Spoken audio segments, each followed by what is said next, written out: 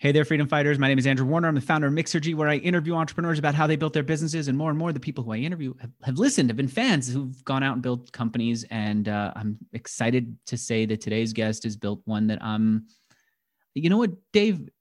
It's not so much your software, though. I imagine that I'm going to be using your software soon.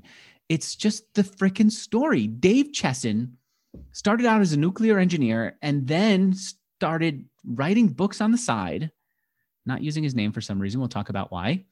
Then he started saying, you know what? I figured out what works in the Amazon store. I think I could help other people do it. He created this course. He created the site which teaches, created tools that help people rank higher and sell more books. And then he created the monster of all successes, I think.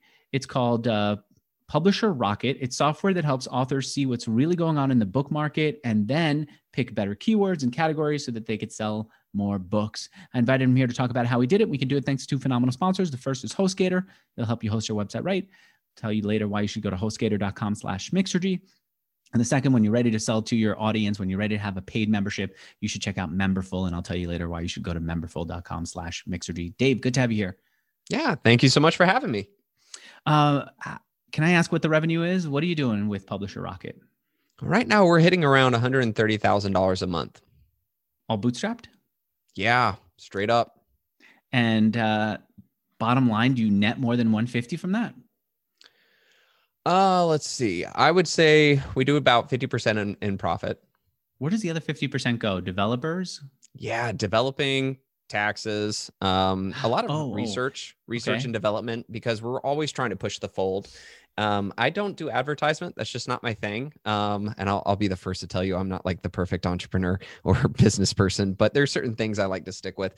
But yeah, that's about it. I like to push the fold and grow the company in that respect. Give me an example of a use case. Who's going to Publisher Rocket and what are they doing on it?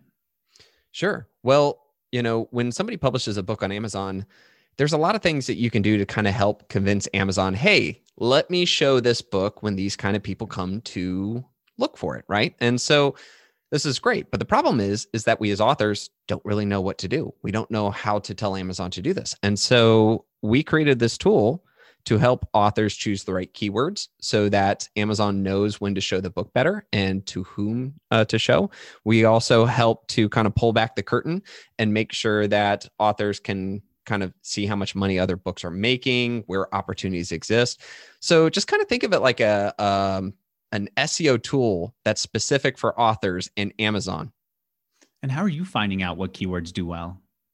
Well, luckily, there's a lot of great information we're able to pull. So we pull a lot of information from Amazon itself. By scraping the site, doing a search, seeing what ranks where? Some of that. Yeah. Okay, Amazon is also pretty hardcore against scraping. So it's funny is that when you talk about software, they always have this conversation about having deep moats. The harder it is to build a software, the deeper the moat, because then there's less chance people get in. Man, dealing with Amazon has given me half the gray hairs that you might see on the side over here, because they are crazy. But there's a lot of great information that we're able to pull from. We also have been collecting historical data that we're able to access. We turn from instantaneous information to servers. So yeah, there's a lot of dynamics that go into it. Do you also partner with plugin makers to kind of watch what people are searching for? No, I haven't. Do you use tools that do that? Not personally on my Chrome. Yeah, absolutely. But no. Not with the company. No, but so one of the reasons that I ask is I've asked some of these sites that will rank traffic to websites where they're getting their data, and some will in private talk to me about how they get these plugins that are made for Chrome. They're watching what's happening on Chrome users' computers, and then they use that data. You're not doing that. You're not buying from there. No, we're not. I'll tell you this though, is that creating Chrome plugins is kind of a really awesome opportunity, especially for somebody who's thinking about software, because when you use a Chrome plugin, technically it's that person's computer, that person's web address that's doing all the pulling of information. Whereas we are kind of like, we almost complicate it a bit more because we're a server that's trying to pull information. And so we're a general location. So I know that's a bit complicated. To sum it up, there are some benefits to using our Chrome plugin. Great ones. You could probably look that up online, but for us, no, we don't do it. All right. How did you end up as a nuclear engineer? Well, I had dyslexia growing up as a child. And so I always thought that I was not destined for English or English classes. And it was at a time where dyslexia wasn't exactly a known term, or it wasn't very popular. So I always struggled in school when it came to that. However, though, I always enjoyed math and physics. So did that. I joined the military. First thing I decided to be was a nuclear submariner, went to nuke power school, and so they trained you. Oh yeah. I mean, I got a physics degree at UW-Madison. I also worked at a proton accelerator as a side job. So I did a little bit of it, but when you get into that, you could be a history major and still become a nuclear engineer in the Navy. Why the Navy, or why the military at all? Well, my father was in the Navy, grandfather, great-grandfather. So we have a long legacy of that. Also, too, I was able to get the military to pay for my college. So it was a full ride in that respect. I just had to pay back in blood, tears, and time. How was it? I didn't enjoy the submarine life. The submarine life is like prison, but worse. Imagine 150 guys stuck in a steel tube with no light of day for 3 months. Freud would have had a field day studying submariners. So what happens down there? 3 knots to nowhere is what we jokingly say. You go really slow. You just kind of turn. And then how do you deal with it? Do you just get frustrated with people? Do you have a lot of activities that are pre-created for you just so you don't go nuts? No, there's definitely no activities or anything like that. Matter of fact, the way that we work the days is it's 6-hour shifts, and there's only 3 shifts. So it feels like 18-hour days. So it actually feels longer than it really is. But honestly, you wake up, you do your shift, you have 12 hours. In those 12 hours, you have to train, you have to study, you have to, do your side job in a way, on the submarine itself, bathe. And, oh, by the way, if you're trying to sleep and a drill goes off, too bad. You got to be Johnny on the spot and do your thing. So it's no fun at all. All right. So you said, I got to get out of here. You then decided I'm going to start a business of some kind, right? No, actually, that's when I kind of twisted the Navy's arm. They were like, hey, we'd like you to stay in. I'm like, nope, peace out. They're like, hold on, buddy. Tell us what you really want to do. And I said, well, I want to be a military diplomat. And more importantly, I want to be a Chinese specialist. And they're like, weren't expecting that, but okay, we can deliver. So I went into military diplomacy. I became fluent in Mandarin Chinese, got a master's degree in East Asia, then became a liaison. And while I was doing that, after all that training, the military sent me over and like, hey, you know Chinese, right? Yeah, great. We're going to send you to Korea without your family for 2 years. And I was like, oh, that was not what I was looking for. But all right, fine. So we did the job. But my wife had this really important question to me. She said, Dave, what are we doing this for? Do you want to be an admiral? I'm like, no. She's like, well, then you're looking down a path of always being away from your wife and kids, and there's no real goal here. So what is it that you want to do? And I said, jeepers, that's a really good question. And when we really thought about it, I was like, I need an exit strategy out of the military. But here I am on the other side of the world. I cannot create, well, if I go get another job or try to get another job, I'm just going to jump into another 9-to-5 traveling job, right? I mean, with my background, that's just what's going to happen. Before we pause it, but let me pause and just understand, what were you doing there? I get that your wife is asking you, why are we here? And that made you think, I don't belong here. But if you could analyze why you ended up there, what was it that you were trying to do with your life? It just seems like you're so smart, so full of this creative potential. And instead of, I don't know what, being creative, you were doing what you were told. Why? I mean, I grew up that way. Just because your grandfather did it and your father did it, that was what you were going to do? Yeah, you just kind of roll into it. I mean, It was I didn't have a college debt or anything like that. Okay. I had a job coming right out of it. I kind of did it, and job security. And my family preaches the whole do your 20 and then get your retirement pay. And that's what I thought. Okay. All right. That makes sense. So now you're seeing another way. So continue. Sorry. Yeah. So we started looking at it and I was like, all right, well, what can I do if I'm on the other side of the world? If I start a business, it can't be brick and mortar. It can't be something that requires me 24/7. I'm awake when Americans are sleeping and vice versa.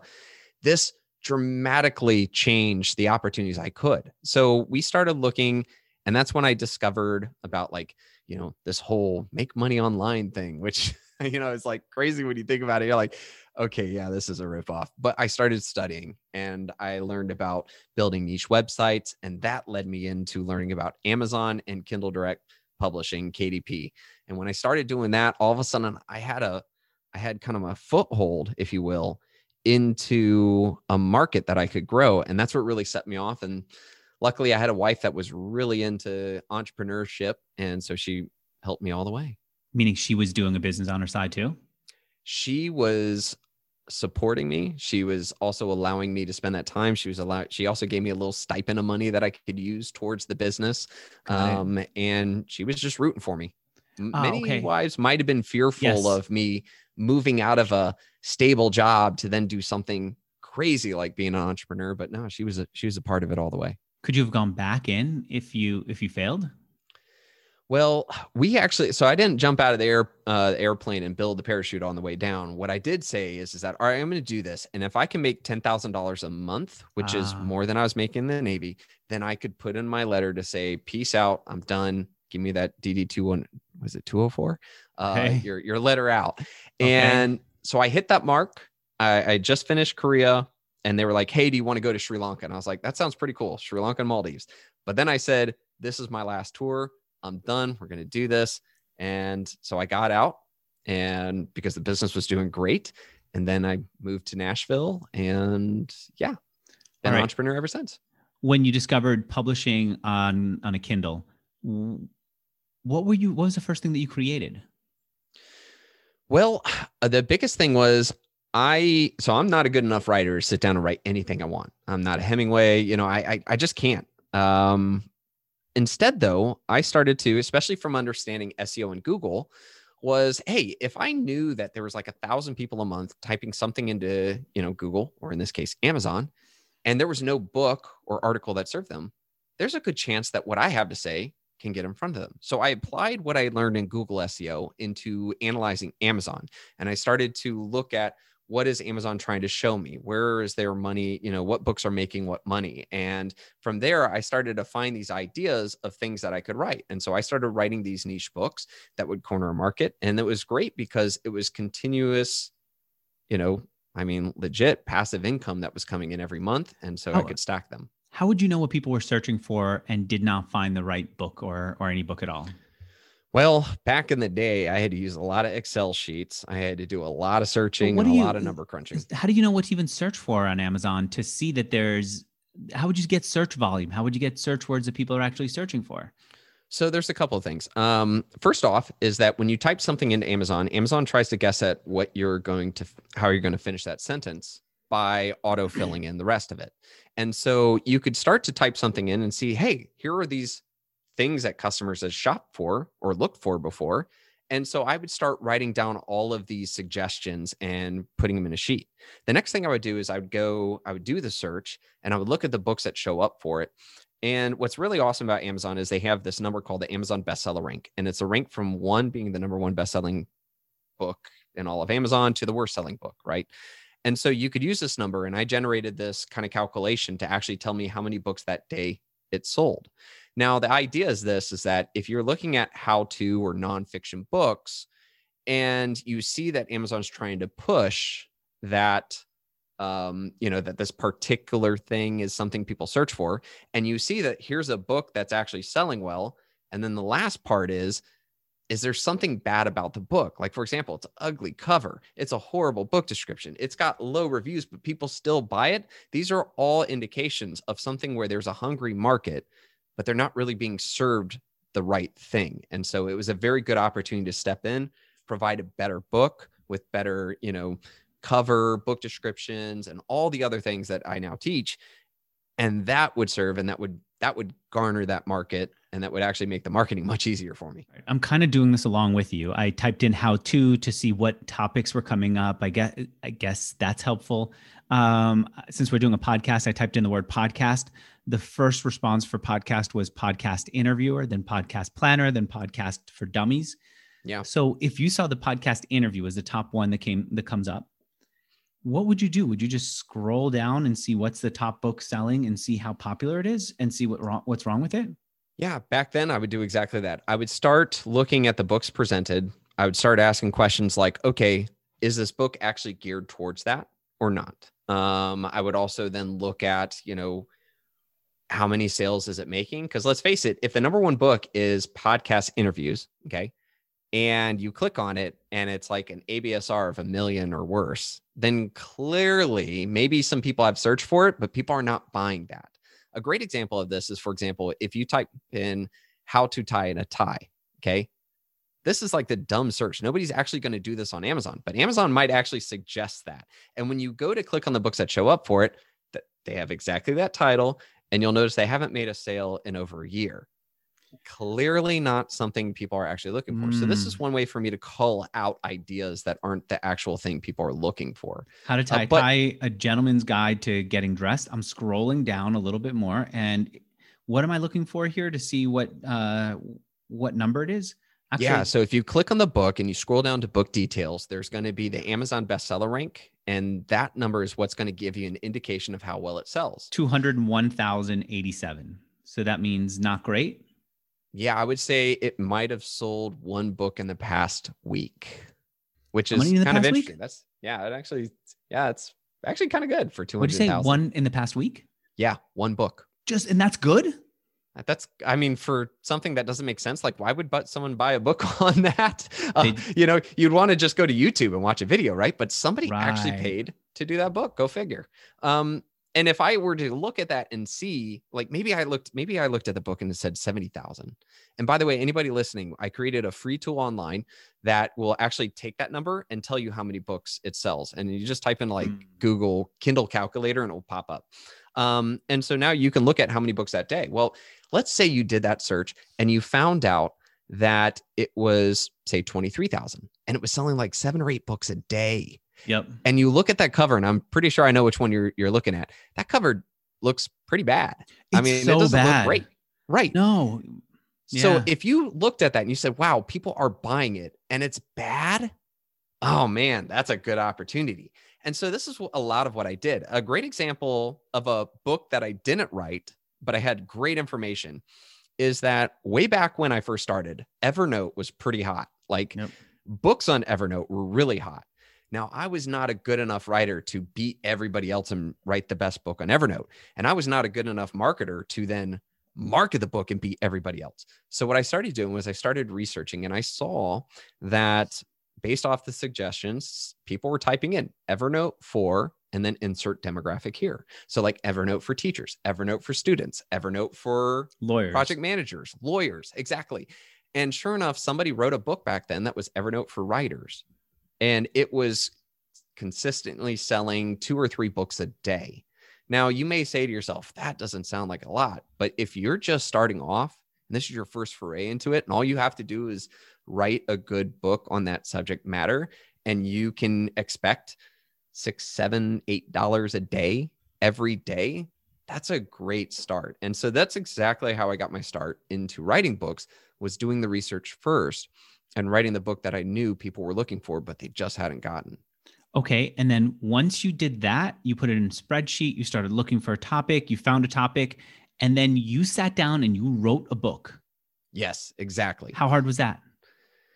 Not too hard. I do like explaining things. I love teaching. And so it wasn't too out of the norm for me to then research and understand or to use life experiences. But once I had that together, then I had to learn how to, format a book, find an editor, and then just the self-publishing process. But once you got it up at that point, okay, Amazon did the work for you. Amazon sent people to it, and I can move on to the next thing. Book do?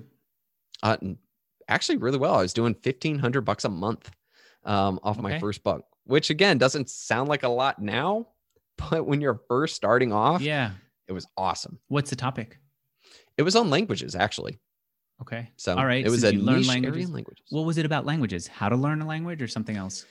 It was kind of, how to learn languages, but also kind of the thought process behind languages and language learning. And then there was also a test component to it as well. So then why can't I find it when I go to Amazon? Well, the funniest part was that when I was in the military at that point, I was doing a lot of embassy work. And there's a lot of issues with making money on the side while working for the US government. As you could see, you could probably run into a bit of a conflict of interest where, so who's buying your product? Just people on the internet. Who, And so I would have had to have like plastered the book with all these things of these are the opinions of Dave Chesson and do not reflect the United States in any way, shape, or form. Or, it also could run into, wow, you got successful, like, can you prove that you didn't make this money from another country? So I started off by keeping my name hidden for those reasons. And then tell the hires up in the military that you were basically I did. I got permission. I actually got permission from the ambassador. At that time, I was working at the embassy, and I also got permission from Paycom J4 as well, who was my direct boss in the military. And they said, yeah, but they literally told me, don't use your name, and then we don't have to ask questions about that. Don't get it tied. So I was like, okay, cool. So why can't you say what it is now? Well, here's the thing, though, is that when I was in Sri Lanka, I started writing the blog on Kindlepreneur, and it was basically me chronicling everything I learned. Writing books, and all these components, thinking about how does Amazon tick? Why do they do what they do? Why do they choose to show this book over this book? And so what ended up happening was that as someone who had become a book marketer, I wasn't using my fame because my books were making sales without the name. Every time I came up with a new book, I had to start all over from ground zero. I had to create, market, and launch a book without using Dave Chesson or Kindlepreneur branding or any of these other things. And so it helped me to stay on top of my game. It also kind of differentiated me from other book marketers. My producer said that was an issue. I think what you're saying to me is you wanted to make sure that you were doing well because you were using your techniques, not because it was an audience of people reading about how you do well and then going and buying the books. Exactly. And it forced me to really stay on top of all the things Amazon changes, because honestly, if I used the same tactics I did on the first book, I wouldn't make any much money. So I had to learn about, oh man, okay, Amazon ads is now a thing. Oh, should I do pre-orders? Now that's a big thing. How do I do pre-orders? And so it's really forced me to not just rely off of the momentum of previous success. How long did it take you to quit your job? I would say it was 4 years. 4 years of publishing books and writing on Kindlepreneur what you were learning. Exactly. It was 2 years of doing that. And then I felt confident to tell the military, hey, this is my last tour and that's it. But by the 4-year mark, it was peace out. And I'd reached the goal of the $10,000 a month. How'd you and your wife stay so close considering how far you were? Were you still far away from each other? We were in Korea, but then when I took on the Sri Lanka gig, they were actually able to move out to Sri Lanka with me. And so we did Sri Lanka and the Maldives together. I'm looking at the first version of your site, or one of the early versions of your site. Oh, no, a lot of people have ugly sites. Yours is good. Oh, thanks. Yeah, archive.org. It says 4 books published, 34 websites, 1,723 cups of coffee. What's the websites? Well, I did a lot of niche websites. When I first started, like I said, that's how I kind of understood Google was. I was like, okay, well, instead of making these big ones, let me find topics that I can write about, build a website centered around it, and then go from there.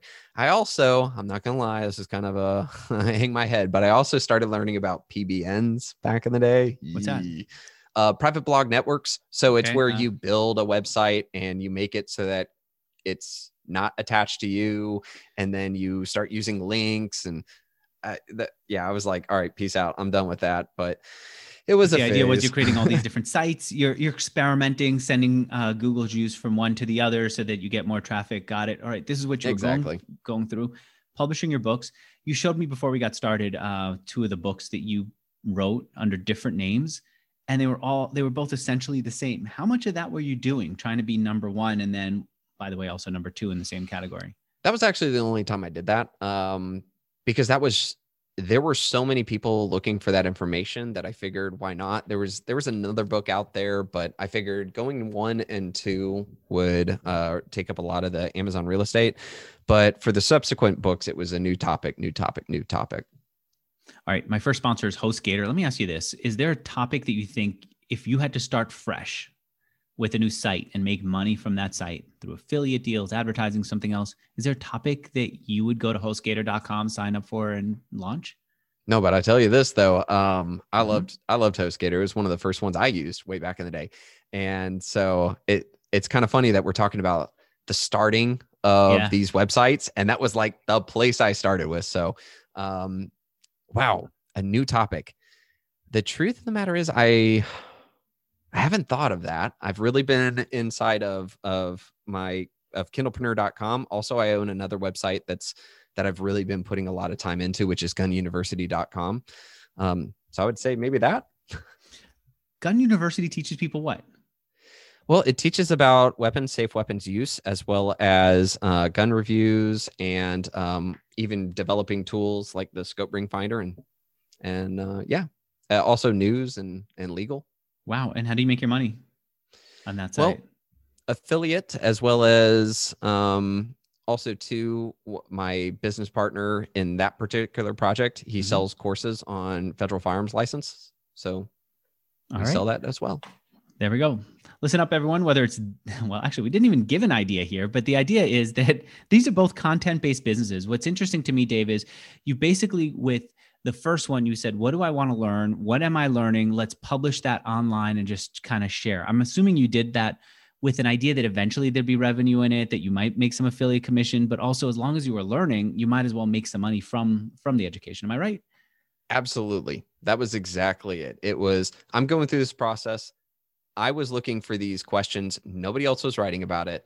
I'm going to start putting this together. And I remember a lot of friends, I was in masterminds and things. They're like, when are you going to start, monetizing this? Or you should build a course right now. And I'm like, let me just work on the content. Let me just kind of build out this platform. And then I've always liked the idea of building out the platform, gaining the traffic first, and then thinking, what's the best product for the people I have here? Yeah. And so I focused on building up Kindlepreneur first before I ever came up with the idea. And it wasn't a course. So. All right.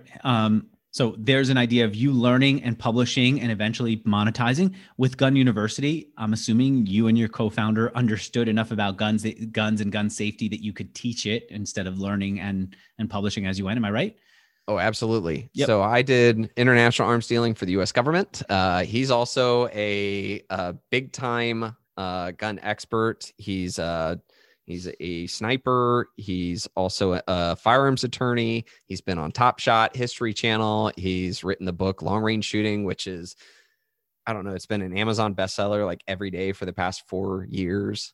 So yeah, it's a really good collective between him and I. All right.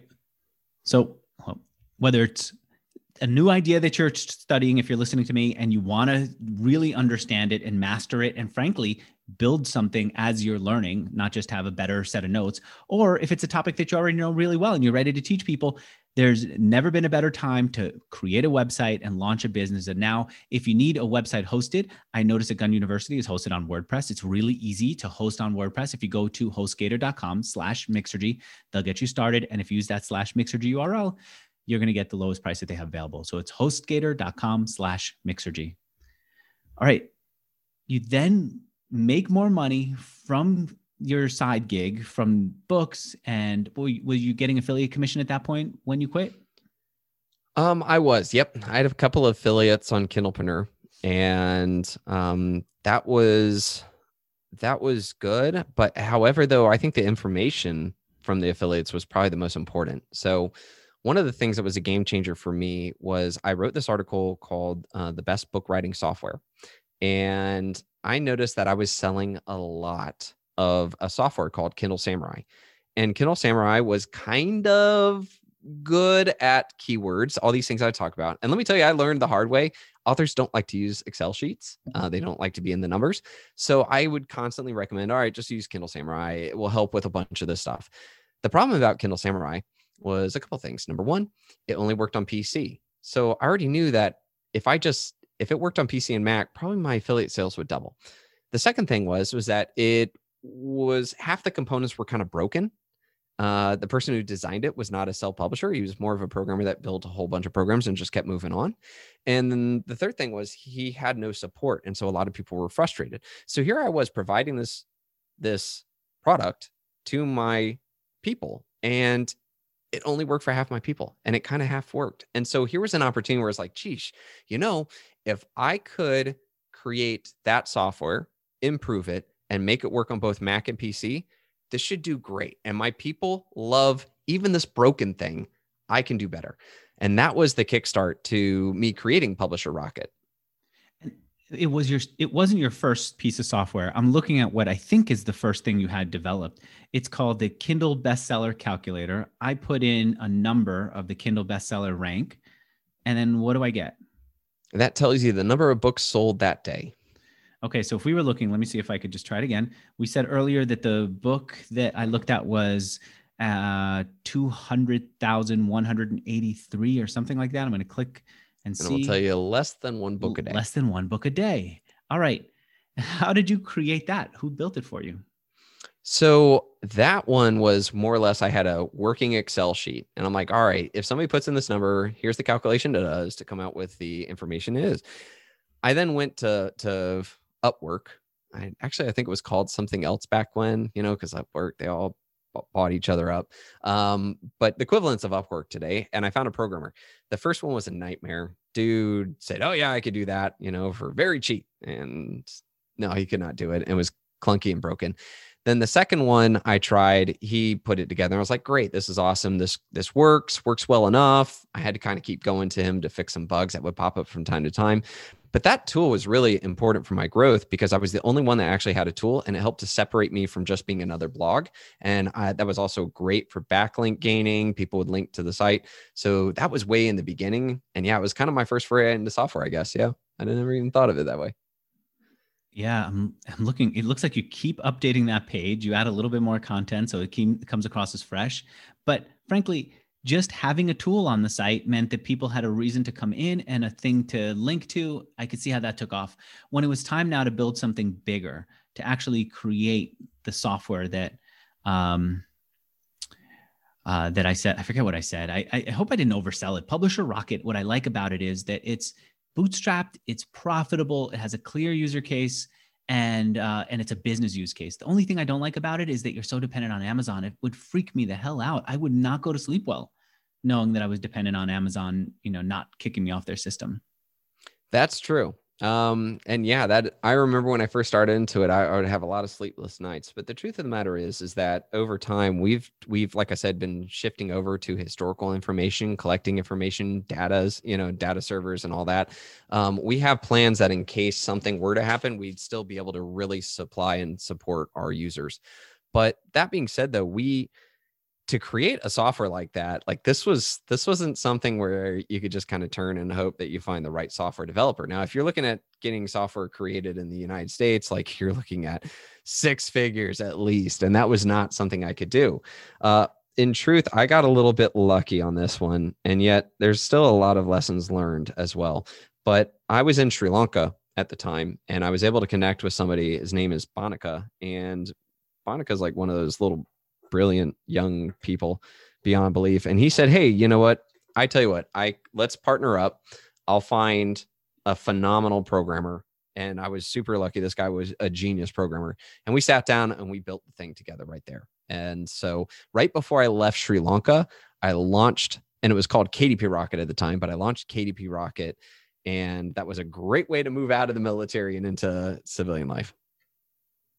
It sells for $97, period. Why didn't you sell it on a monthly fee? I get that question all the time. I have a couple of things. Number one, and again, I started this podcast by saying I'm not the perfect entrepreneur nor business leader, but I'm the kind of guy that I want to price it at a point where there's no part of me that thinks, yeah, maybe it's not worth it. Like I want to know that my software or my creation is so well priced that I can look anybody in the eye and say, it is absolutely worth that money. I do so much better as a marketer when I truly believe that. So for me, pricing it at that point was very important. The second thing is that you have to remember too, most authors are not publishing a book a month. And so to create a monthly subscription base or something like that, you would have a whole bunch of churn. You could do annual, but the other thing too is that as a software, authors don't like to commit to things, especially, something that long term. And so we probably would have had a lot less people jump on. Instead, though, we created it. And what I've done is that anybody who buys into it, they get lifetime. And the most important thing that's really helped with the software company is that we're constantly coming out with new features and capabilities, and they're all free upgrades. And I think that that built so much goodwill in the author community that it's created a lot of super fans. And that's what really helped us to, exponentially grow and have such a happy user base. And that's really protracted to a lot of things, not just the software itself. I was trying to see where you got your traffic. I went to SEMrush, and all I see is you're obviously getting traffic from Google, but you don't even have that much content on the site. You're sending traffic from Kindlepreneur. That's big, right? And then the final thing is YouTube. Am I missing something for how you're getting customers? A lot of affiliate as well. Okay.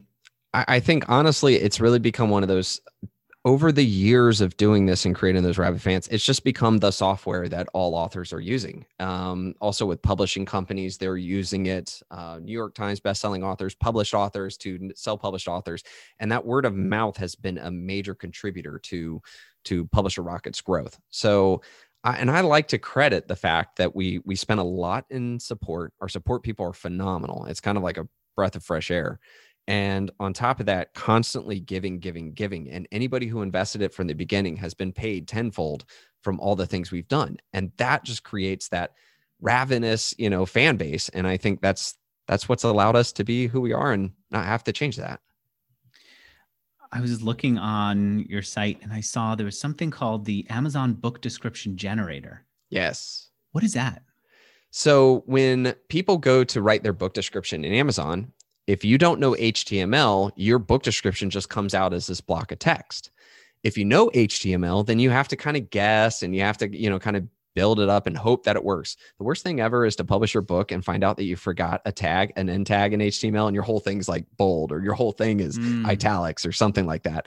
So what we did was I had a simple little tool made that you type in your book description and then you highlight things and you click a button. Because remember, a lot of authors are not very techie. It's a WYSIWYG. What you see is what you get. You can design your book description. And the cool part is that we use the exact same CSS as Amazon inside of it. So you can now see without a doubt that your book description is going to look like this. And when you have it looking the way you want, you click Get My Code, copy it, pop it into KDP, and know that when you hit publish, your book description is going to look exactly like that.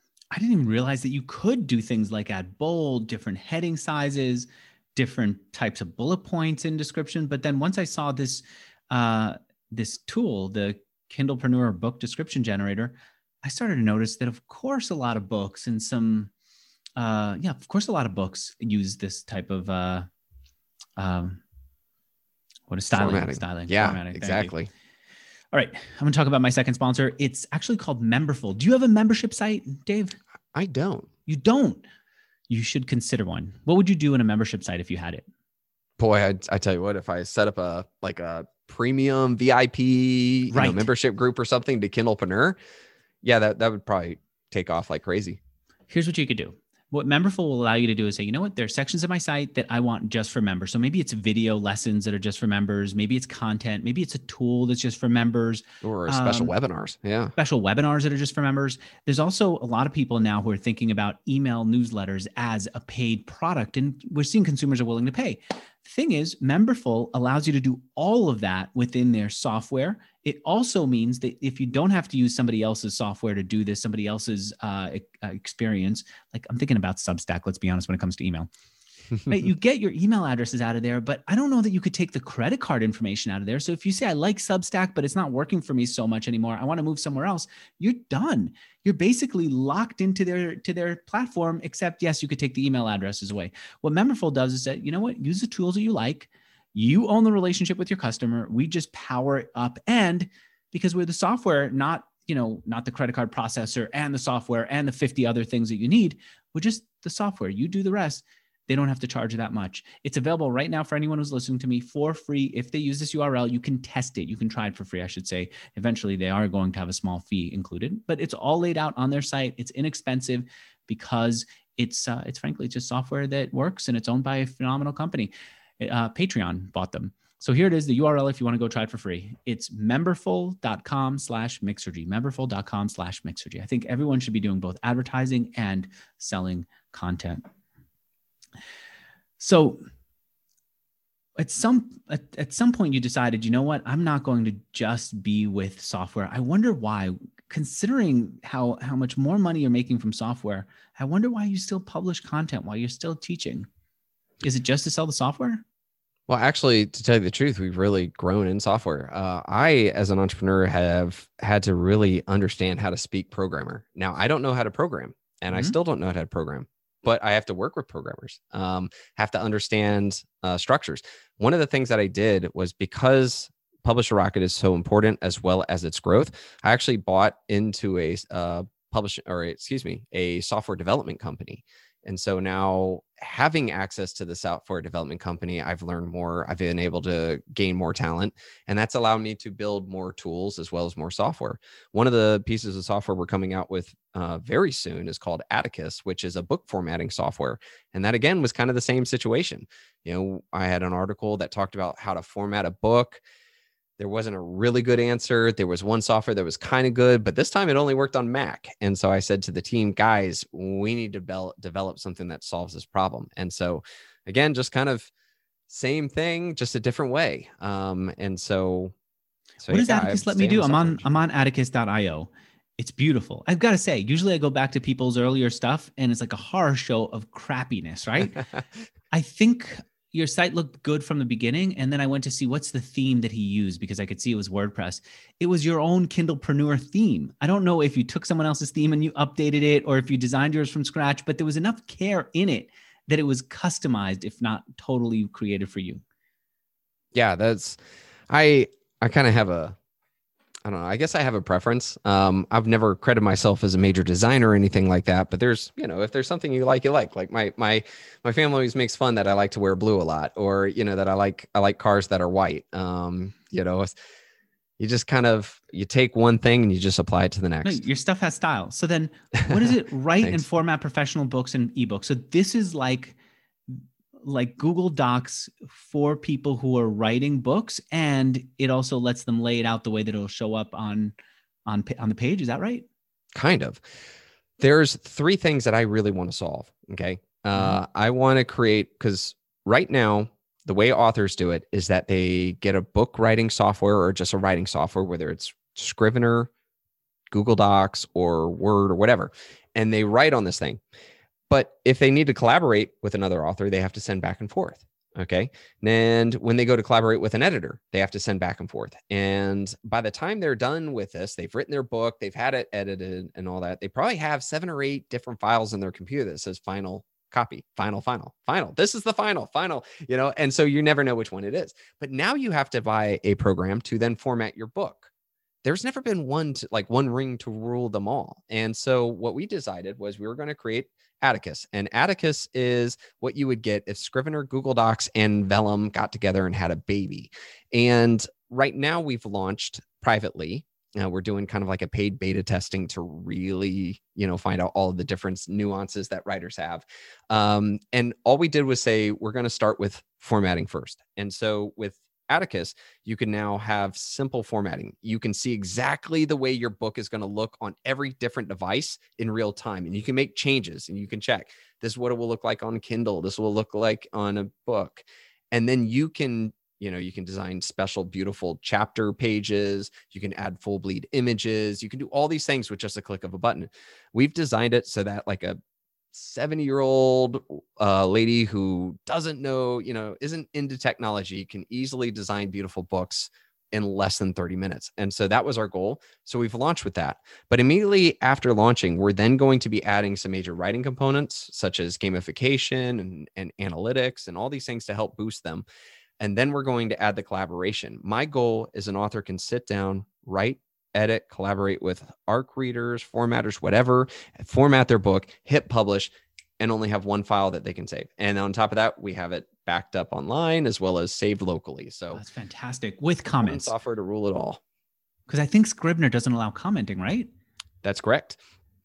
The way that we're going to do with collaboration is that editors can collaborate. You can see it inside your Atticus, and it's going to look just like Word is. Track changes, comments, all of it. And you can accept changes. And again, you never have to go back and forth with an editor. You don't have to email a copy and try to remember which copy was which. So Dave, I've said for years on Mixergy that I want to write a book.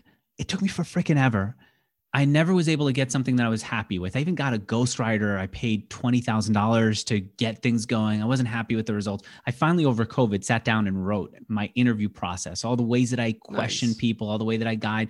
Anyway, I did in Google Docs. And then the problem that we had with Google Docs was nice. I was working with an editor every week. She would get on, she would give me feedback. She would keep me going, make sure that I was writing the right number of words, not getting too much in my head. I love working with another person that way. But then I needed to move sections around. I realized I want to teach this before that. To select a whole lot of text in Google Docs and then move it is a pain in the ass, especially if you're talking about one chapter here, then another there, and move it around. So what we ended up doing was going to Notion. Everyone was talking about how Notion is the next way to write and collaborate. And so what was nice about Notion was I could take every chapter and kind of compress it into its own section, and then I could move sections. Great. So then she started giving me comments in there. Well, comments in Notion are hidden. You know, you have to just mouse over or something to bring it out. So then comments was just absolutely broken. I couldn't see her editing because it wasn't also with Google Docs. If someone just crossed something out, you can see they crossed it out. You can see they typed in. Couldn't do that. So we moved back to Google Docs. The problem with Google Docs is if you want to move sections around, you can't do it. I tried Scrivener. That's how I understood about the commenting thing. It's a freaking nightmare. I feel like you've nailed it with this.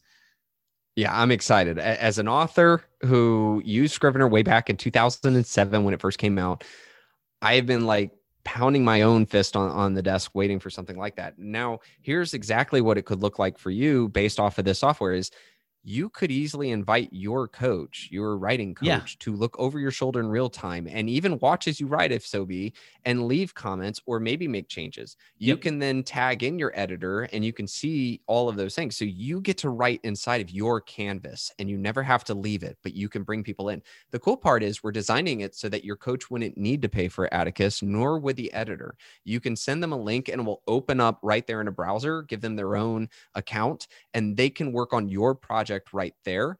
And they only have their editor capabilities or co-writer capabilities or whatever permissions you've given them. And that's it. And are you doing this as a desktop app? It's actually a PWA, a progressive web app. Great. Okay. Yeah. Fantastic. That's the way that we were able to solve the problem of both being able to have it on your computer. Okay. And also being able to have it collaborate online. What's awesome about the PWA is that once you download it onto your computer, we've actually developed it so that you can work offline. So I now have it on my laptop. If I want to write on a plane, I can take my laptop with me, jump on the plane, no internet, and still use it because that's important for writers. The only time you're going to need internet connection with Atticus is when you want to collaborate with somebody. Of course. I mean, that makes sense. If you upload a new book, so you've already written something and you want to upload it, or if you want to export, that's it. Everything else you can do without. You think this is going to work on an iPad? Oh, it already does. Yeah. I've even got it on my phone because being a PWA, I've actually got an app. There's a little doggy. Oops, sorry. So yeah, so it's already on my phone. Dude, this is killer. And I love the simplicity of it. I love where you're going with this.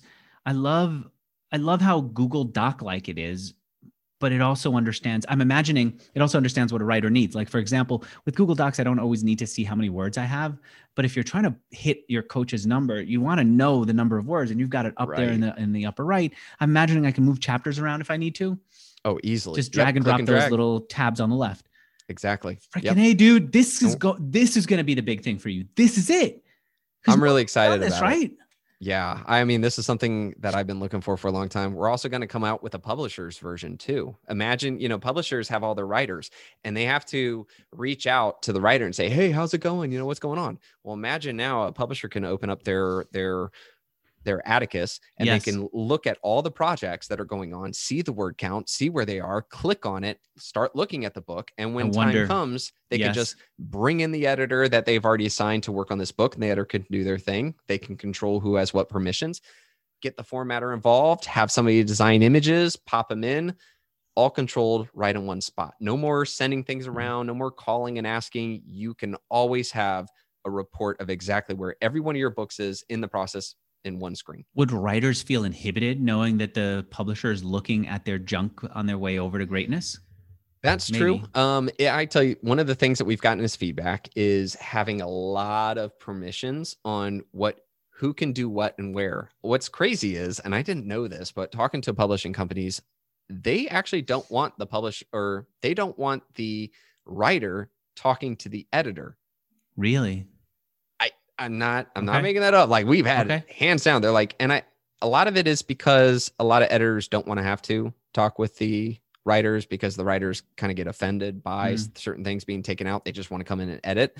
Another thing too is that they don't want the writer to leave later and then take the editor with them, or reuse the editor for another project if they really like them. So there's a lot of weird things like that. So we're going to make it where you can actually control. So maybe if you as a company want your writers to, not worry about you reading it, I mean, you could make the program so you can't read it, but I mean, that's up to you. Got it. Yeah, I guess that's a simple enough permission system.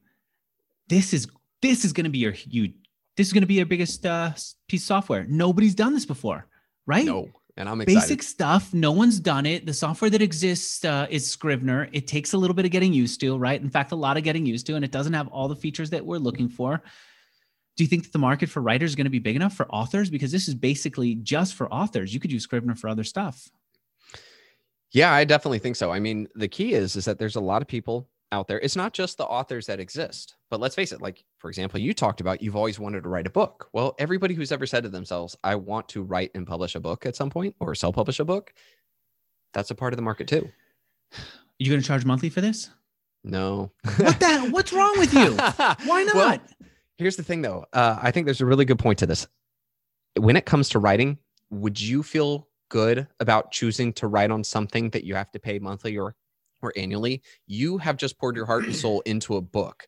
There's that inherent fear that the moment I stop paying for it, I lose everything I did. I don't think that's you don't lose it. You can still keep the writing that you've done. You can. I know, but from a marketing standpoint, especially with authors, owning your writing at all times is incredibly important. That being said, though, I think there are other ways that we can make money that doesn't cost the authors. Like, for example, we are going to have a list of editors and formatters that have been trained to use Atticus. I think there's a mistake. Boom. Software goes by subscription. You pay for as long as you need. So if you're how about this? Let me put it this way. If I were thinking about writing, but I wasn't sure that I was fully committed, would I want to pay all in for software that I may not use again? I'd rather just go in, have like a 30-day trial maybe, and then it could expand into whatever. And then maybe you like take away some features later on, like no collaboration, no editing. I don't know what. Something goes away. I'm telling you, this is a killer. This is generational wealth. And more importantly, this is the thing that every writer could potentially be using. And the reputation that change. I see your eyes. I see your eyes when you get excited about stuff. And I see your eyes when you're like, all right, I'm going to let Andrew go. You're not enthused about this. You're not enthused about it. But here's the other thing too, though. Yes. I will say that the publisher's version will be a SaaS, and it will be based off of not only a monthly subscription to have access to it, but also an added price per writer that you connect with. So if you have 10 writers, whatever that number is added to your monthly is exactly what you pay per month. So there is a SaaS component, but I think it's really important for authors to really own the platform that they're going to write on. Scrivener is a one-time fee, and again, they've, maybe they could have made more money by switching over to the subscription base. I mean, look at what happened to Adobe, right? You could see the day that they changed themselves to subscription in terms of just the NASDAQ, they just hockey sticked up from that point. Let me say this. Look at Scrivener. If you go in, you see that they get so many requests for commenting, right? Because if you're edited, right? Yeah. What's the response to it? We can't do it. We're a small company. So look at how they can't invest in growth because there's so many people who already bought the previous version of the software that it's hard for them to justify it. If they had a monthly subscription, they'd have a reason to avoid churn, to keep people from switching over to something else. It would allow them to do more. How about this? Free, but free for writing. And then it's paid for the design layout in the future on a monthly fee or collaboration. So they know they always have their content. You always have something like that. Are you like a religious man and against money? Well, I'm a religious man, but I'm not against money. All right. But I tell you what, though, I am definitely listening. Like I said, to I would never claim to be the perfect entrepreneur or anything like that, and really evaluate your opinion on that. And I think also too, we'll learn as we go. And that's another thing for anybody listening is that you don't have to get it perfect. You set something and just make sure you have analytics and you keep asking the question of, am I doing the right thing? Is this the right decision? But you don't have to have everything perfect from day one. Freaking hey, look at Atticus.io for anyone who wants to get a sense of how the potential of this. It's just in one freaking screenshot. You nailed it. Looks good, right? I know when you're proud. You see, I can see it in your face too. You should be. All right. It's fantastic. What do you think of this? Can I run a title by you? We're still going through editing. I'm very proud of what I've written. What do you think of this title? Or tell me how I should be thinking about the title of my book. Okay. You got it. That experience. Craft of interviewing or how to learn anything from anyone. How would you think those are the two titles? That's the two that I've got in mind right now. What do you think? Your subtitle is going to be very important with both of them. And the subtitle will be, yeah, go ahead. Sorry. I want to hear. The reason for this is that when I hear the title itself, some of the things that shoppers do is they want to know, what am I going to get? And this is nonfiction. Fiction's got a different set of rules, but when it comes to nonfiction, I want to know, what am I going to learn? How am I going to benefit? And is this actually for me? Okay. It's very important that we ensure that those three questions are answered in the design of the cover, as well as the title and then the subtitle. And the subtitle is where you can really nail down some of that. Sometimes we do this like, this is not your title per se, but sometimes I call it like the Kung Fu-y, like, ooh, that sounds awesome title, but I don't know who that for. An example of this is somebody once wrote a book where the title was How to Go Back to School or Going Back to School. Yep. Cool. But here's the problem. Which kind of person and which kind of school? Is it going back to get your GED? Is it going, back to actually get your college education? Are you a retiree who now wants to go get your college education? Or are you getting your college education because you want to climb up the corporate ladder? Every one of those is completely different in different books. I'm not going to buy that book, even though it's covers the broader scope, but I want something specific to me. And so I would say that when you say interview, the first thing I thought was, well, what kind of interview are we talking about? Is this a podcast interview, a job interview? Is this, a journalist interview? And so something needs to clarify that. Now, granted, if your cover shows like a podcast setup or something like that, or, then, okay, I get that it's probably podcast, but, as somebody smarter than me once said, when you confuse, you lose. And so it's really important. I think it's Donald Miller, but it's really important that you have everything that clarifies that. Now, granted, Andrew, you're famous in the podcast world, so you're going to have people that will probably recognize that component, but you have to remember that there's going to be a lot of people who haven't that will find your book. And they may not understand that. They're going to go for the thing that feels more comfortable. So that's why I say your subtitle is going to be really important between those two, because it's going to clarify, what am I going to learn? How do I benefit? And who is this for? So how do you pick a title? If you have two different options or you're thinking of something else, how do you pick a title? Well, you can always go to your target market and ask. I think that's always a wonderful opportunity. When you are, in this case, in podcasting, go to podcast groups and post it and see what people have to say. And another option is, if you don't have access to that kind of group or those kind of people, you could use something like pickfu.com. That's pickfu.com. And that's the founder's a good friend.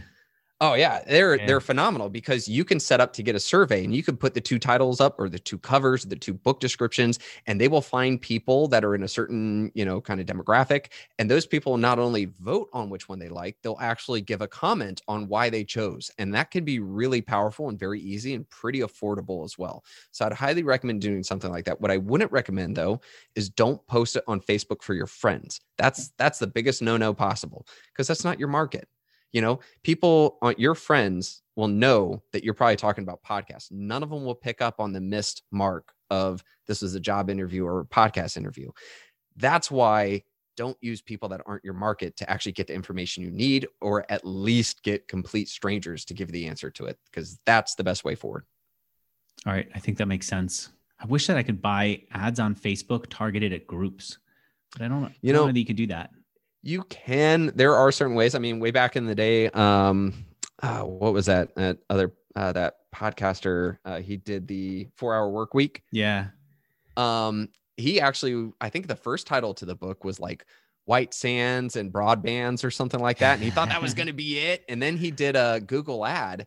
Yeah. And A/B testing. And he's like, I guess the 4-Hour Work Week is kind of a good title. Go figure. So he used data Yeah. I think it's a lot easier to use PickFood these days. Unless you're a Google Ads or a Facebook person, you can probably string something up and get some really good indicators. I'd rather or just do use PickFood. PickFood and it's pretty quick.